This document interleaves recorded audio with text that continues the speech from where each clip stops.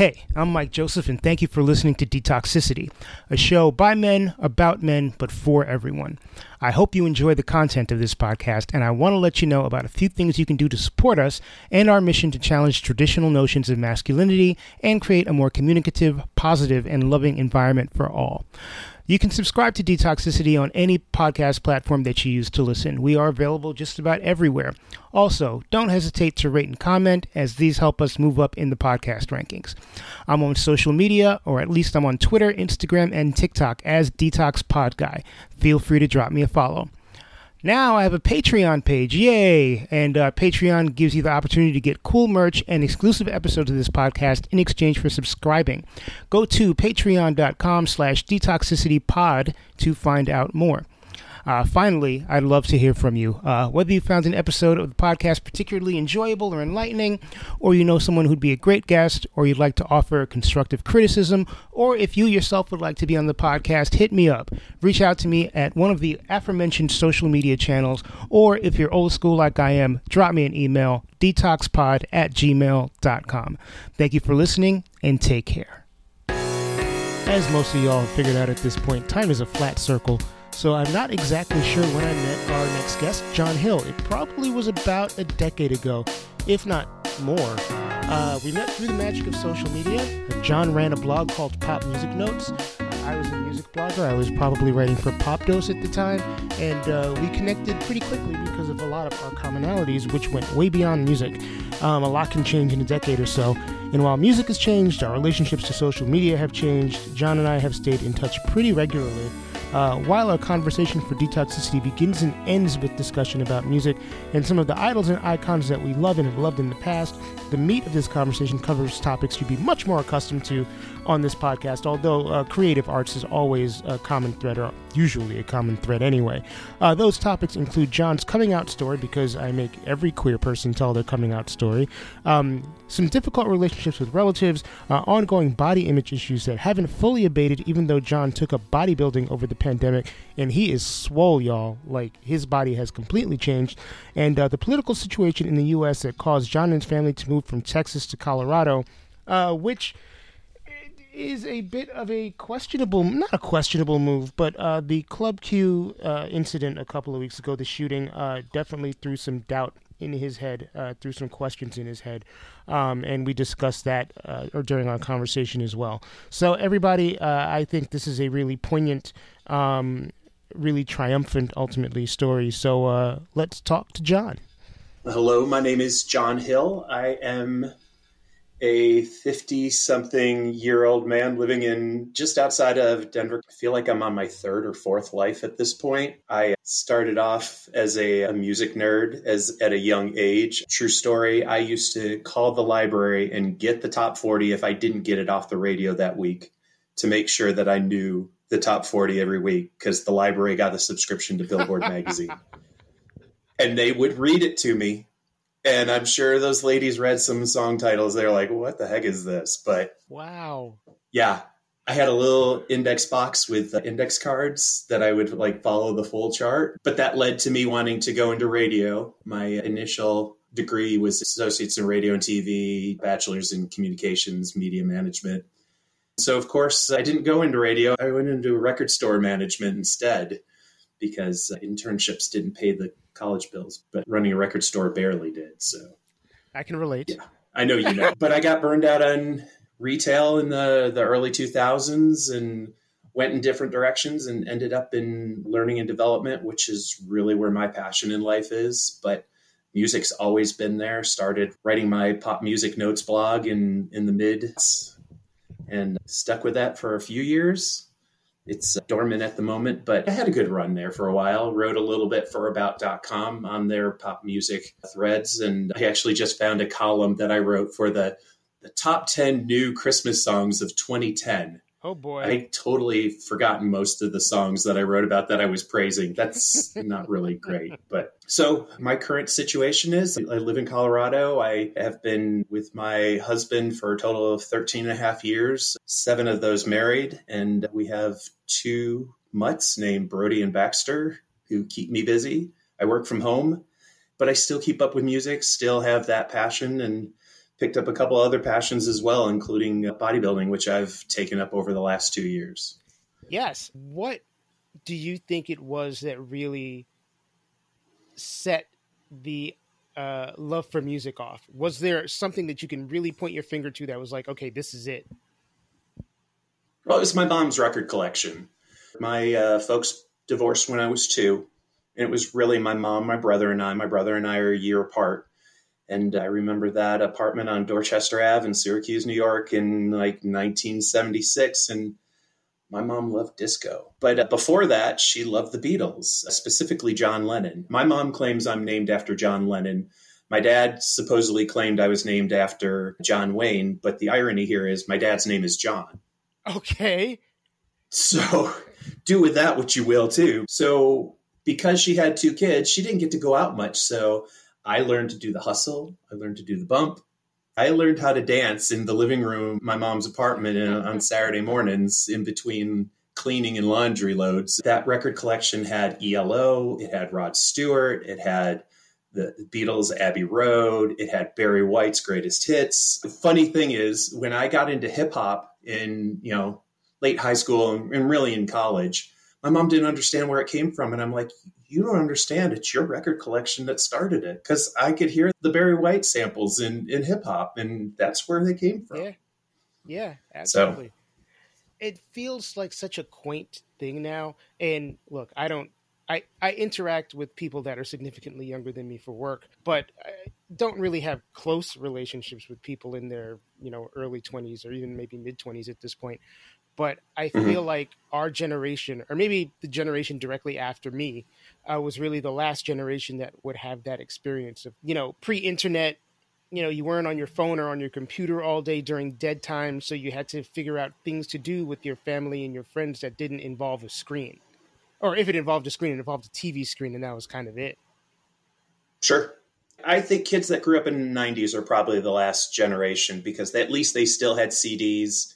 That LimeWire and Napster weren't really in play yet. So they were still going to the record store. And I can vouch because I've managed enough record stores in the 90s that I know the hordes of kids that would come in on, after school or on the weekend. So that's probably the last one. And then better or worse, the whole model changed in the 2000s. So I'm obviously not of an age where I can access that directly, but it feels like it's a different ball game now for so many reasons. And maybe I'm just saying this because I am of the age, but I feel like we got the better end of the deal.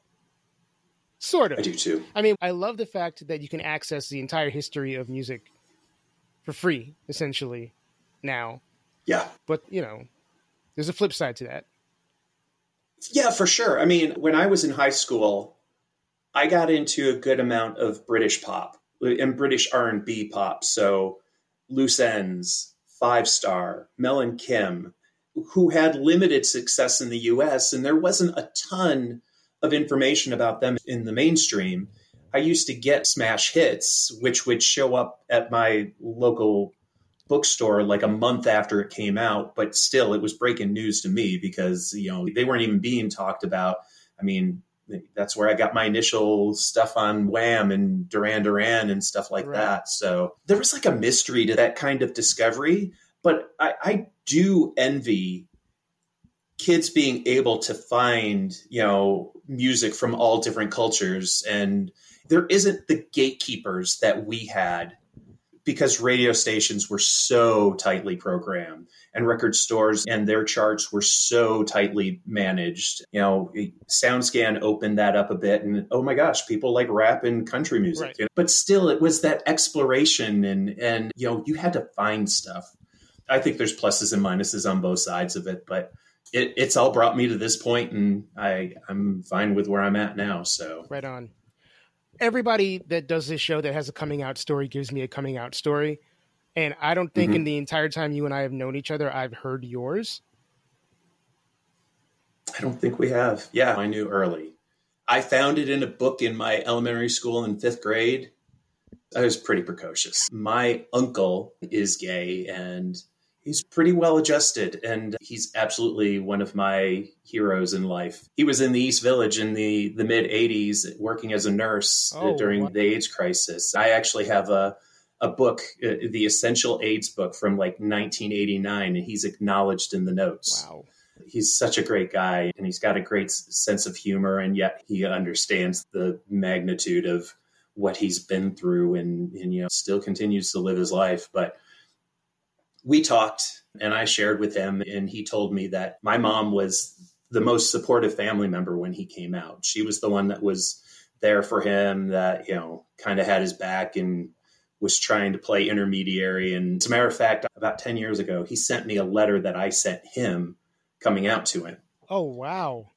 So I have that. It's pretty cool. And it's funny to see my handwriting, because I don't write a lot of things, by hand anymore, but also just to read where my brain was at the time and to know what I know now. But I came out to my folks. My stepdad had biases. They had sat me down prior to me coming out, basically telling me they didn't want me to be gay because blah, blah, blah, all of this. But it was undeniable for me. Being in the closet wasn't it just wasn't an option in my brain. So I came out, I think my freshman year of college, and my mom was, talk about taking the impetus here. She said to me, "I'm going to tell you everything I didn't tell your uncle."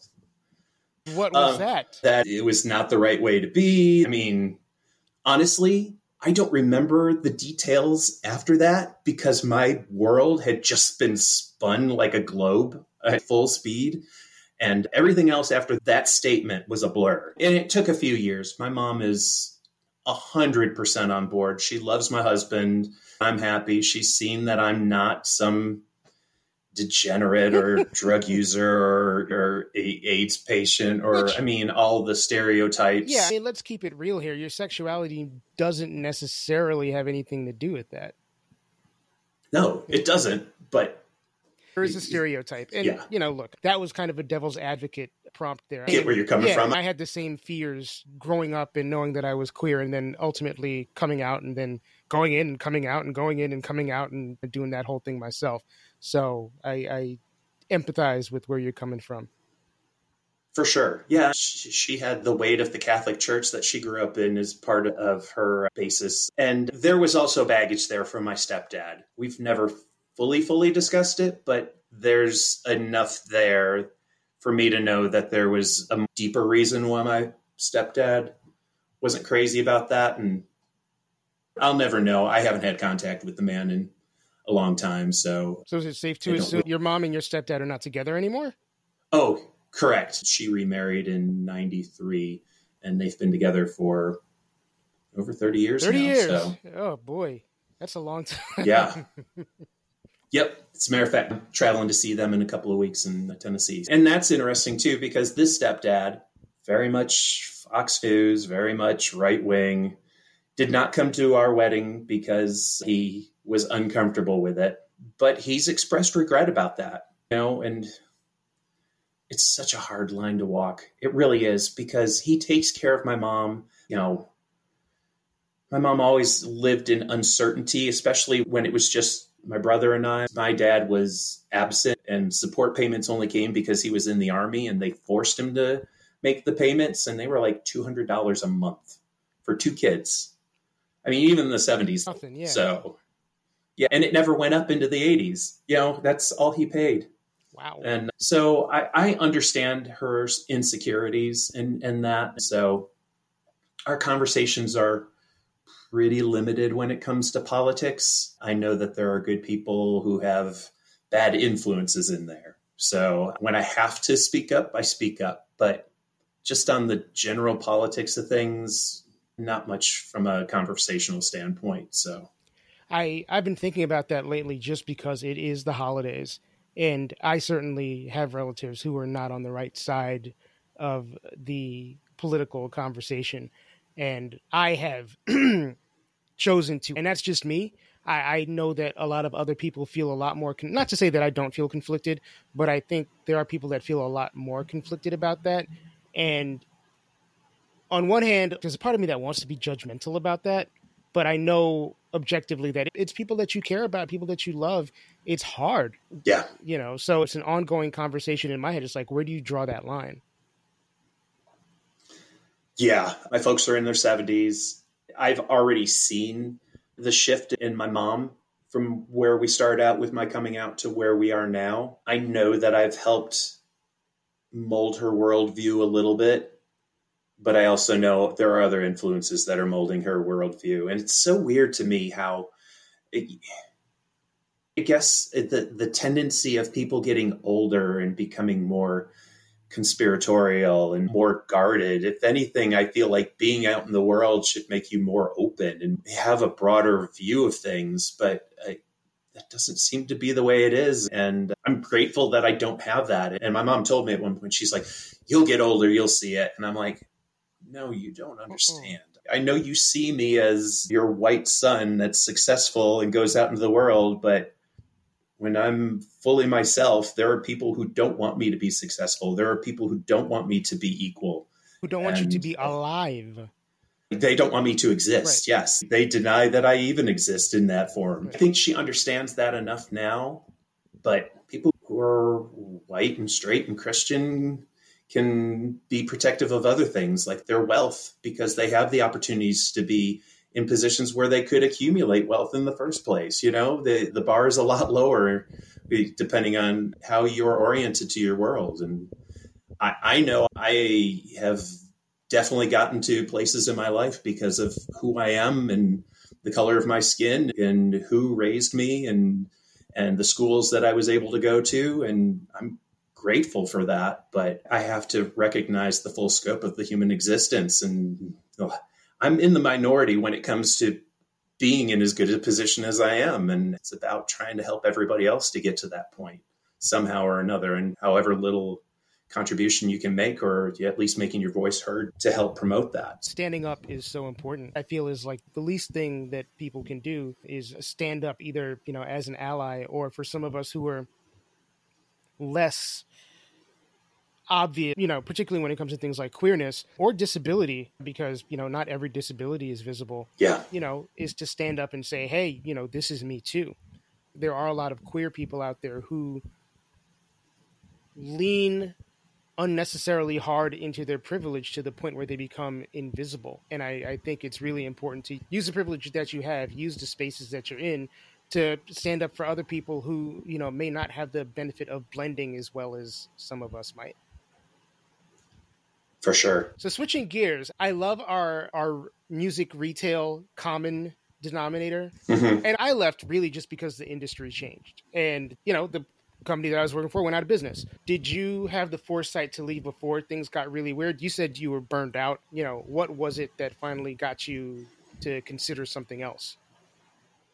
So, yeah, I worked for Transworld Entertainment. My first store that I managed was a Tape World in Camillus Mall that was the size of a single bowling alley. I mean, it was one bowling alley and a slot in the middle of the mall, and I had tapes on either wall and a rack of CDs in the middle. Transworld was not a good company. You may know that from the business side of things, but not a good company. And I got out in 95, 96. And I went to work for Camelot, which for me was a much better company to work for. Sure. And managed a few stores. And so, of course, Camelot got acquired by Transworld. And I saw how they were changing the experience in the Camelot stores. And that's really what got me. Most people that I was interacting with, they wouldn't understand the behind the scenes of the music business, politics, and companies that are selling massive amounts of music and paying their people bare minimums to do so because working in a record store is cool. You should want to work here. Yeah. So we don't have to pay you for that. We're allowing you to work here. That was kind of the attitude. So funny how some things have not changed. So yeah, whether you're selling the music in a store, whether you're an artist, whether you're a writer, it's all the same, unfortunately. It's a privilege. It's a sad thing. I mean, look, people have to pay rent. You know, people have to pay bills. People have to save for retirement. And I think no matter where you are in the music industry, it's like, oh, you're lucky to work in the music industry, so we can pay you less because so many people want to do it. You know, people feel like it's a perk.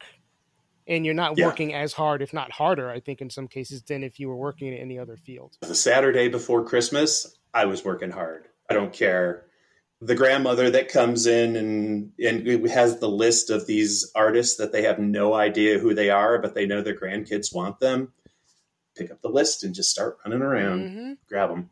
Or the housewife who drives to work and hears a song on the radio and gives you one lyric in the middle of the song. Or hums it to you. And I'm good at that. Or I was good at that at the time.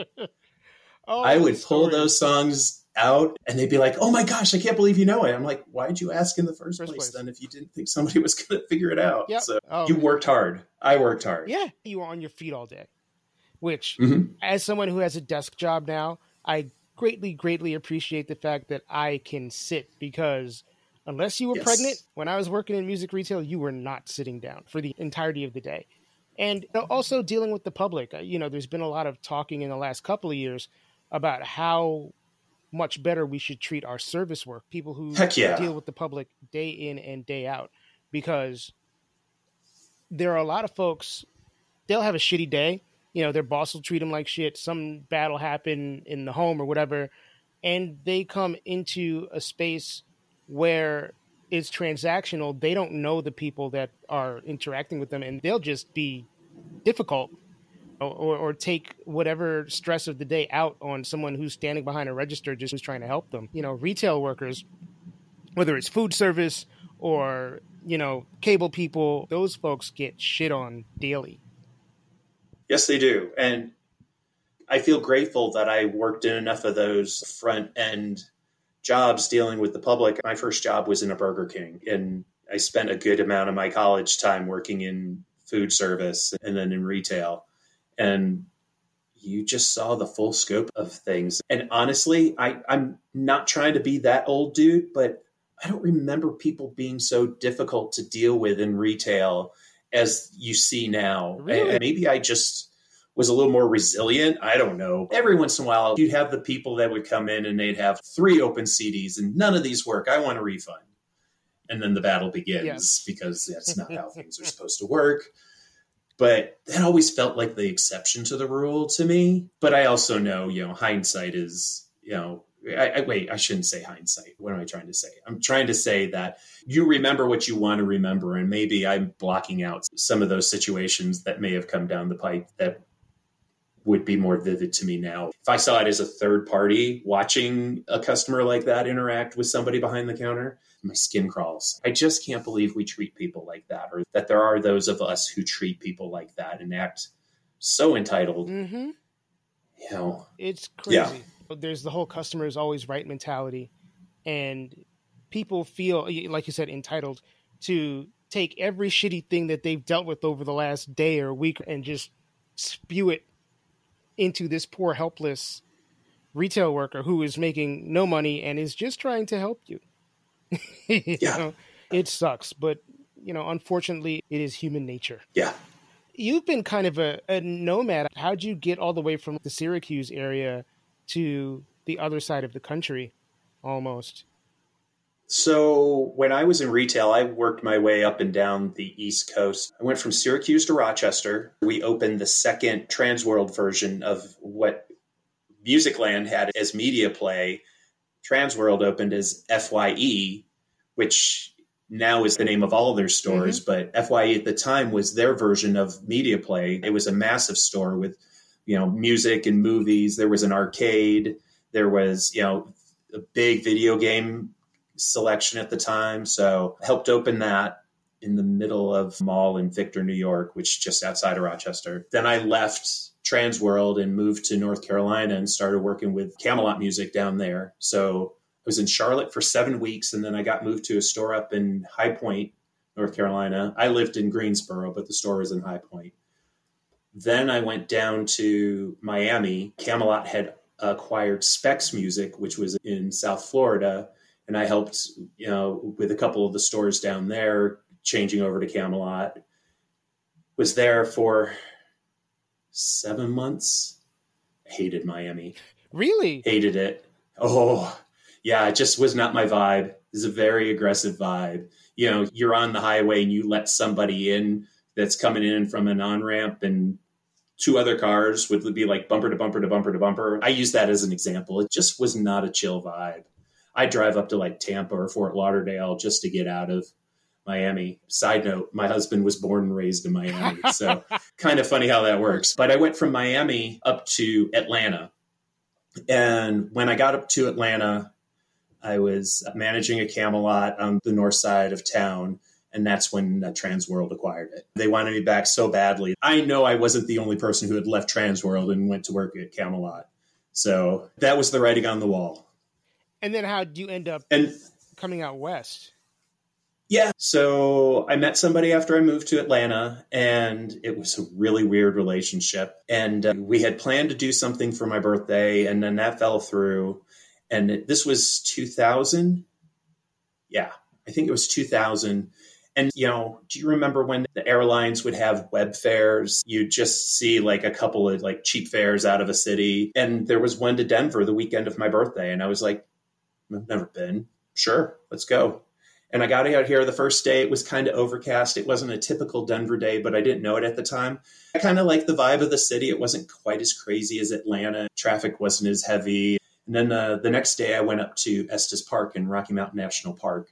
And I drove through the foothills and came out on this vista. You see the valley below you before you drive down into Estes Park. And I was like, this is where I want to live. Huh, interesting. And I just spent the rest of the trip taking it all in and spent the next year planning and sold everything except what I could fit in my Saturn at the time. Saved up about a month's worth of money. Not the amount you should, but it was what I did. And I drove out here over the course of 2 days, didn't have a place to live, did not have a job, found a roommate situation within a couple of days, and found a job within 2 weeks. Wow. And I actually interviewed for the job on 9/11. Wow. Yeah, they called me about 9:15 Denver time, so 11:15 East Coast time. Things had gone down. Yeah, I mean, the towers were down. Yeah. And they're like, we know it's weird. We know it's a rough day. The client really needs to fill this position. Would you still be willing to come in for the interview? And I was like, I need a job. Yeah, I'm there. So here I am on the 14th floor of a building in downtown Denver. Nobody's on the street. Nothing's in the air. It was just unsettling, but I got the job, and that started the Denver journey. Wow. That's a crazy story. As a gay man, did you feel comfortable living in all of these different places? To different degrees. Just within North Carolina, I felt more comfortable in Charlotte than I felt in Greensboro. Sure. Miami, that wasn't a question, and Atlanta really wasn't a question. I didn't really live in any small towns. Greensboro is probably about as small as it got, and that wasn't really that small. And even in Greensboro, I would drive to Raleigh or I'd drive to Charlotte to go out. So it's not like there were things to do. Those places were only like an hour and a half away. So, right. Denver now almost kind of has this mythical status to me. You're, I think, the third or fourth person I've interviewed for this show that lives in the Denver area. And it sounds like a good place to live. And I'm saying this as, I'm in the process of deciding what my future is, if there is a future here in New York City.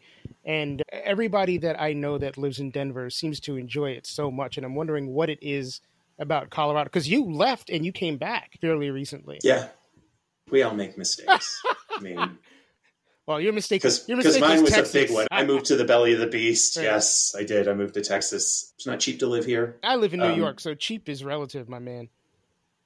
It's probably cheaper than New York. It's probably not as cheap compared to New York as you might think it is, though. Huh, okay. The cost of real estate has gone through the roof, and there's a lot of tech here now, and businesses know that they can ask for more and get more because of the folks that are here. Without getting into the whole journey of Texas, you got to see plenty of it on Instagram. But at the end of the day, I'll pay for higher taxes and I'll carry a heavier burden in a state like this where I know that my rights are protected. Sure.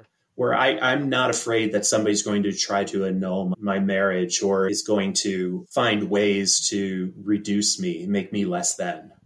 But I'll tell you, Mike, this last week's been really tough because I left Texas because I was afraid of where things were going in Texas. I was genuinely starting to become concerned for my family. When Roe v. Wade fell, that was the final straw for me, because then people in high places started talking about enforcing sodomy laws and reminding people that same-sex marriage is still illegal in Texas according to the Constitution and the laws on the books. And we saw a very short window where we're like, it's get out now or we're probably stuck here for a while. It ended up being really good timing. And then to have a shooting like what happened in Colorado Springs happened in Colorado, where I came, and it was supposed to be a refuge. I'm getting a little choked up talking about it. It's disappointing. It's infuriating. It's so many things. And I don't regret the decision. I mean, I'm still in a better place. Our neighbors have been great. I've run into people that, know my situation and don't have a problem with it. I went into a Michael's yesterday because they had a framing deal with Black Friday. And there was a couple there in front of us, and they started chatting with us like we were just another couple. And that's not something that always happens in a state like Texas. It happens a lot more in a state like Colorado. Right. A normal conversation happened. There was no awkwardness of it. So I'm glad to be where I'm at. And Colorado actually got bluer this election. So Mazel tov. Yeah, I think when things happen like Club Q, it's a reaction to things getting more aggressive. Oh, 100%. There are people in this world who feel threatened that their limited scope of what they see as acceptable is shrinking. Yep. People see themselves becoming a minority, like everybody else around them that's had a struggle that's been less than. Suddenly these people are like, our way of life is threatened, and they're taking it out the only way that they feel they have the ability to, because they're not getting there through the voting booth, right? Because their numbers are shrinking, thankfully. Right. Which is to say, I don't know if that makes things easier to deal with, but it could happen anywhere. So my mom texted me the other day and she was like, I hope you're staying safe out there. And I read through the lines and I was like, okay, she's reading the news. She's worried. Yeah. Am I worried? I no more worried than I am every other day when I wake up, because it's like, okay, I'm Black and I'm queer, so the chances of something happening to me are significantly higher, but you can't live your life in fear, and particularly with this last thing that happened, I'm really trying to lean into the joy that comes with being who you are, because, you could be anywhere and at any point it could get taken away from you. So you just have to kind of be the best person you can be while you're here, because you never know what's going to happen. Amen. So speaking of becoming the best person, or at least the best sculpted person you can possibly be, you have been on a journey, Chow. Was it a pandemic thing that made you start to bodybuild? No, it was a Texas thing, but pandemic induced. Okay. So I don't know if you remember a year and a half ago, it was February of last year, where an ice storm went through Texas and the entire state went through a blackout for 3 or 4 days. That's right. I've got the script of this, how I describe it, perfectly down now. When somebody asks me about this, I'm like, John, what happened? The blackout happened. It was a turning point. If I had been in Colorado, I would have gone to bed, and the next morning, everything would have been fine. I might have stayed home that day if the roads had been icy, but we wouldn't have lost power, let alone lost power for 3 whole days. And, the power grid, while it may not be the best in Colorado, is apparently a heck of a lot better than it is in Texas. The whole Texas experience had gotten to me. And after the blackout, I was in a dark place. I was like, what have I done?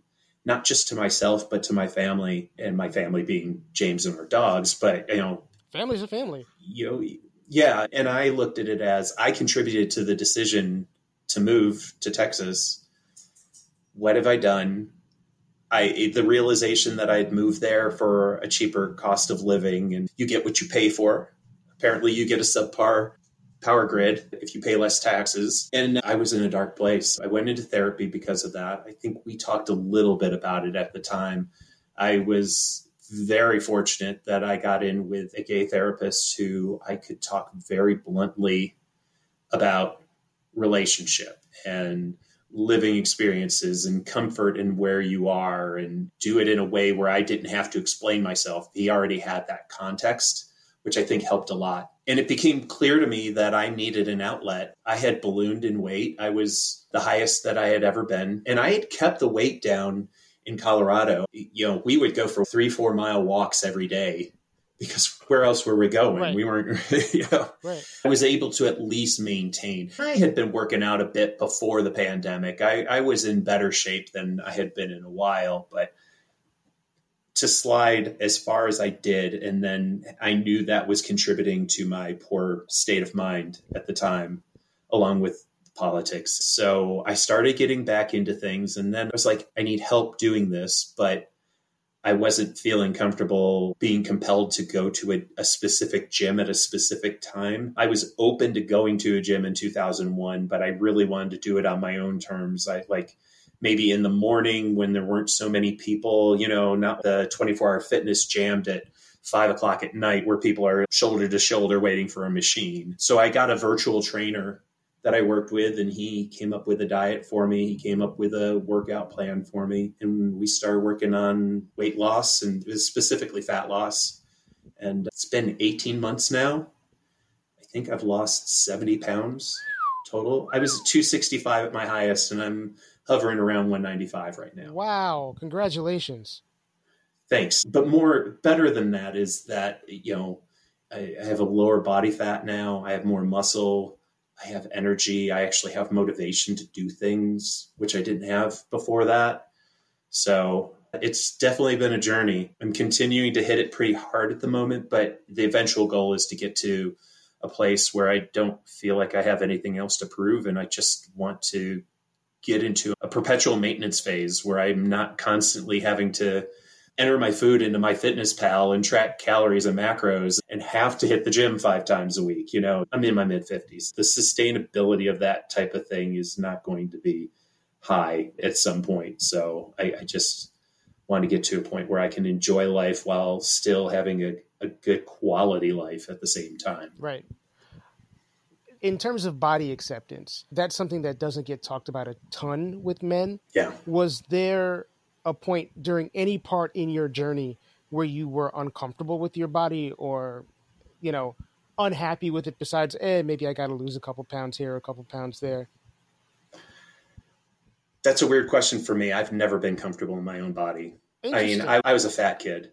The word husky triggers me because that was the size category for Tough Skins from Sears. I can tell from your face that you know this. I remember that. And it's funny because I was a very, very skinny kid, but I do remember... You were slim is what you would have been. Yes, exactly. I was slim, but I remember going into clothing stores and seeing those Husky Tough Skins jeans. So... Yeah. And kids, they smell blood in the water. And I put it on myself. That's the worst part of it, but it didn't help that your mom cracks a joke about the Huskies or whatever, or, which is horrible because come to find out my mom had body issues, and it's about projection. Learning from that. And it's projection. She didn't realize it at the time, but I've never been happy with my body. In my early to mid 20s, I'm 5'11". I was like 180 pounds. 2 years ago, I would have killed to have been 185 pounds. But at the time, I thought I was fat. I might have been a little bit out of shape, but I was not fat. Right. It's all perception. So it's wild now.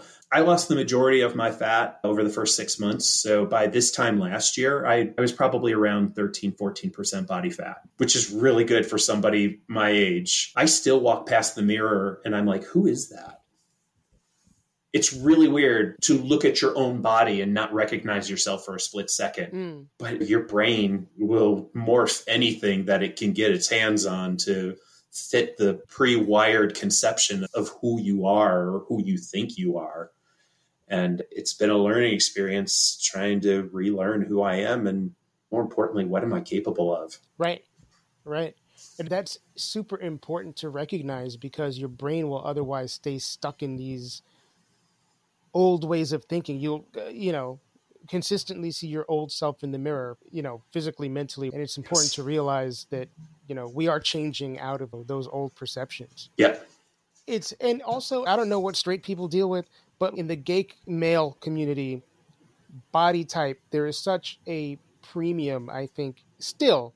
It was that way in the 80s and 90s when we were first coming out. And I think still to an extent now, it's kind of like you go to dating profile, or I go to dating profiles because I'm single.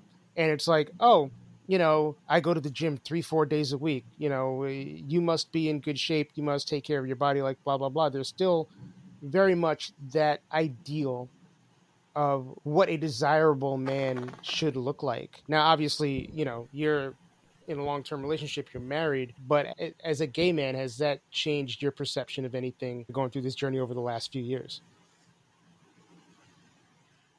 It's really interesting. I think we are at a point in our society where straight men now realize that they don't have to internalize their complex relationships with their bodies. I think we're finding out that straight men are just as conflicted and have just as much body dysmorphia as gay men. It's a stereotype, for one thing, that, right. I'm gay, I need to be skinny, I need to be buff, I need to get a man. Whereas, straight men have always been like, I'll have a beer. We all look the same. It's all fine. But I think internally, it's just our nature to want to be better. And we have a society that doesn't necessarily encourage people to do that. And by saying you want to be better, you're admitting some type of deficiency, like you're less than. And I think, especially for straight men who are constantly projecting an era of I'm not less than, I'm at top of the chain, that's scary stuff to be able to admit that. Right. But I'm encouraged that there are conversations happening in certain places where straight men feel comfortable to say, yeah, I've got that issue too. I don't know. So I don't go to like 24-hour fitness or Crunch or chain gyms anymore because I find the vibe is a little more casual. I like going to a place where people are serious, where, yeah, they're checking their phones in between sets, but they're not like doing Instagram reels and taking up a machine for 5 minutes just to set up a tripod just right. Oh, God. Especially at 5 o'clock in the morning, it's guys around my age who are going in because they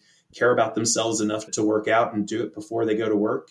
And it's really cool for me. The flip side, though, is that the majority of the folks that I see and that I follow in social media that are in bodybuilding, there's a tendency towards right-wing mentalities and thinking. And I always wonder if some of that's overcompensation, because you're in a hobby that if you go professional with it, people are looking at your mostly exposed body, and dudes are, talking about somebody. They're like, oh my God, you've got a great ass. No homo, yeah. Just admire the body. Just say, right. This guy has amazing genetics and he's been able to do things with his body that most people can't do. Why does it have to be sexualized? Right. Why does it have to be something other than just being healthy and taking care of yourself? But let's be honest, there's a level of vanity there. I take pride in being able to wear T-shirts that kind of show off my arms and my chest now, because I've never had that ever. I can wear clothes that fit me better now because, going back to how I was raised, my mom, even though it might not have been ideal, prepared me for a life of shame, of covering up my body. She taught me how to, certain colors, and, you wear vertical stripes and not horizontal stripes, and all those cliched things that we learned as fat kids. So at least I can speak for the fat kids anyway. So yeah, it's cool to me to be where I'm at, but I also know it's also in some ways a compensation for what I felt I was lacking for much of my life. And I continue to try to find a balance where I'm grateful when people say, you've done a great job, you look awesome. You just slip into those old habits of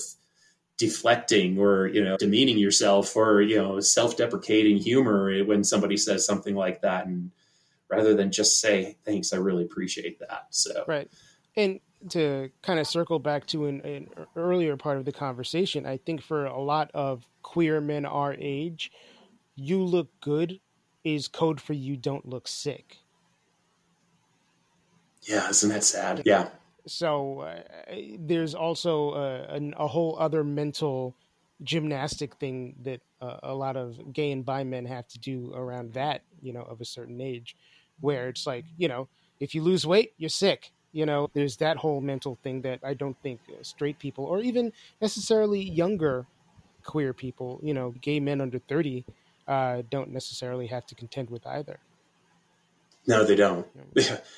But I'll tell you, look good from a 30-year-old is different than you look good from a 55-year-old, because this whole daddy thing is real. I'm just telling you, I've had it happen on a couple of occasions where a younger dude is like hit on me and I'm like, really? As my facial hair becomes whiter, I am starting to get the daddy thing now.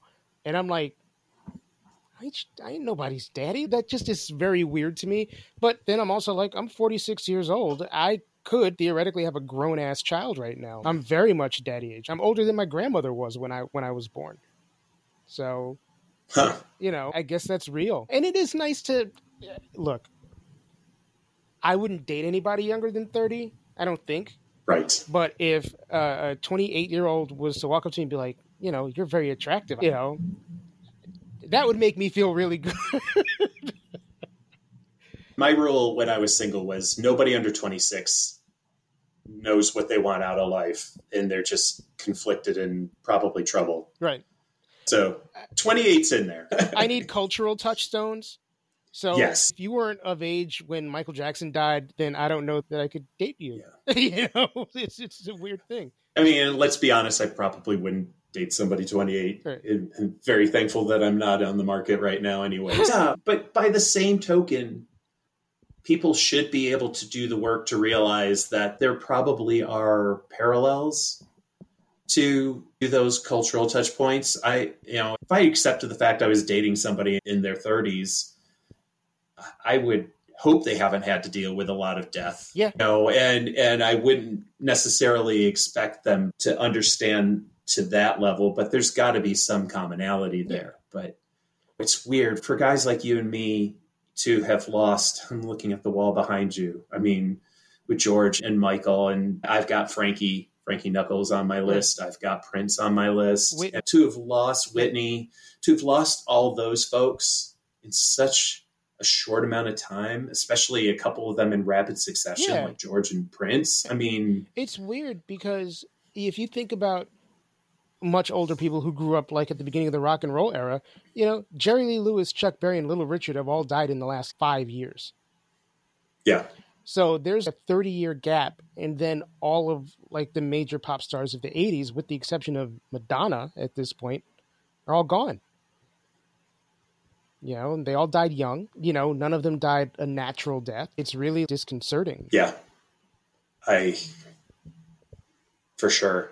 Yeah, I'd add Janet to the list. Right. We've got Madonna and Janet. Yeah, still, I mean, and it always strikes me as more 90s than 80s. Right. Yeah, I understand that. And point taken. It makes you wonder when the Super Deluxe set came out for Sign of the Times. The Current out of Minneapolis did a podcast series, and they talked to a lot of folks associated. They talked to Susanna. They talked to Wendy and Lisa. They talked to Susan Rogers. They talked to, all the folks that were in Prince's orbit at the time.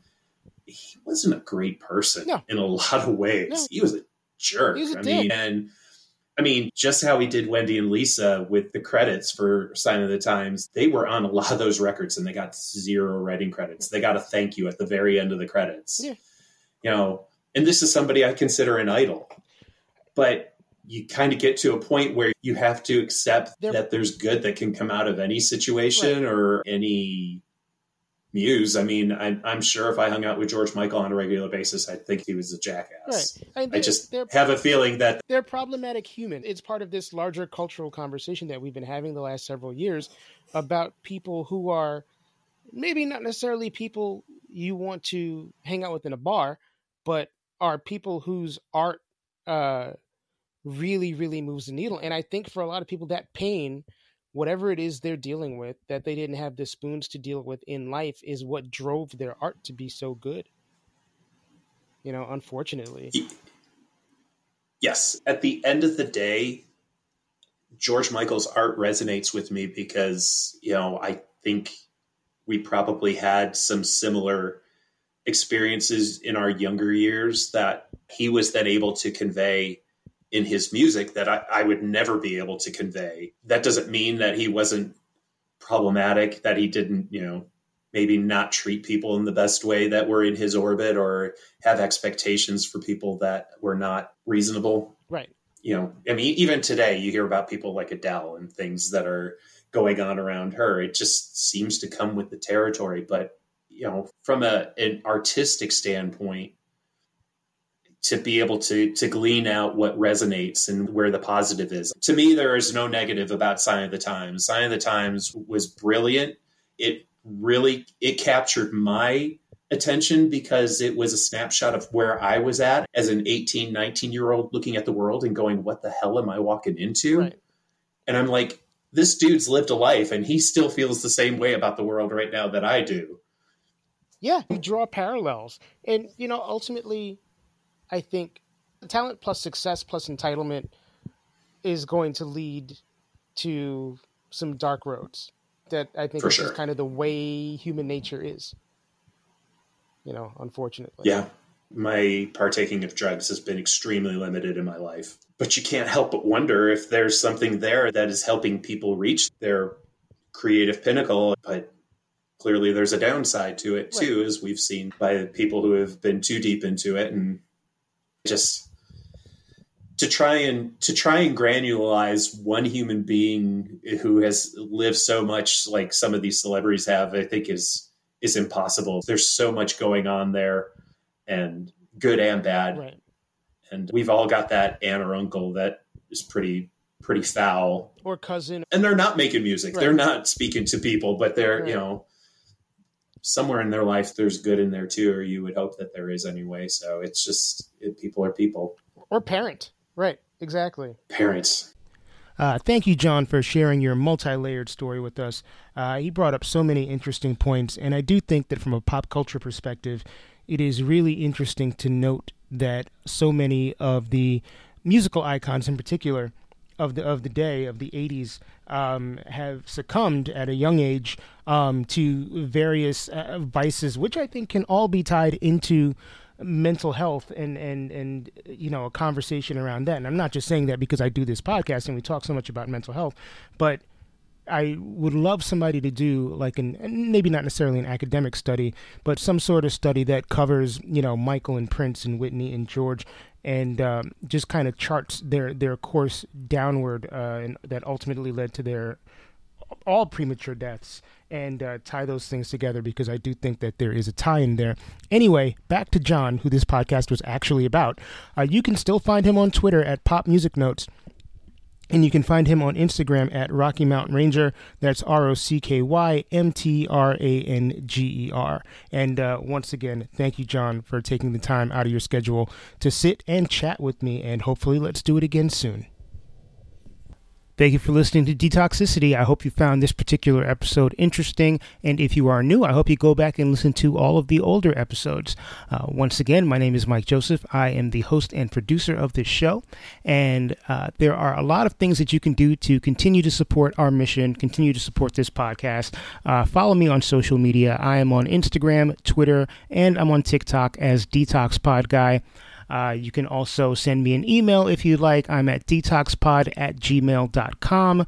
I am always on the hunt for people with interesting, inspirational, and powerful stories. So if you know somebody who fits that bill, or if you yourself fit that bill, please don't hesitate to drop me a line via email or via social media. Please make sure you subscribe on your podcast platform that you're listening to this on. Rate, comment, help a brother out, help us move up in the rankings. Follow me on social media. Like I said, follow our Patreon, or subscribe to my Patreon, actually. Patreon.com/detoxicitypod. You get access to exclusive episodes. You get episodes a little earlier than the general public. You get a cool ass sticker, lots of stuff. Once again, patreon.com/detoxicitypod. Quick shout out to Calvin Williams for providing the music and doing his magic on the logo, which was originally designed by Jacob Block. I thank you all for listening. I wish you all the best. Please take care of each other. Till next time, peace.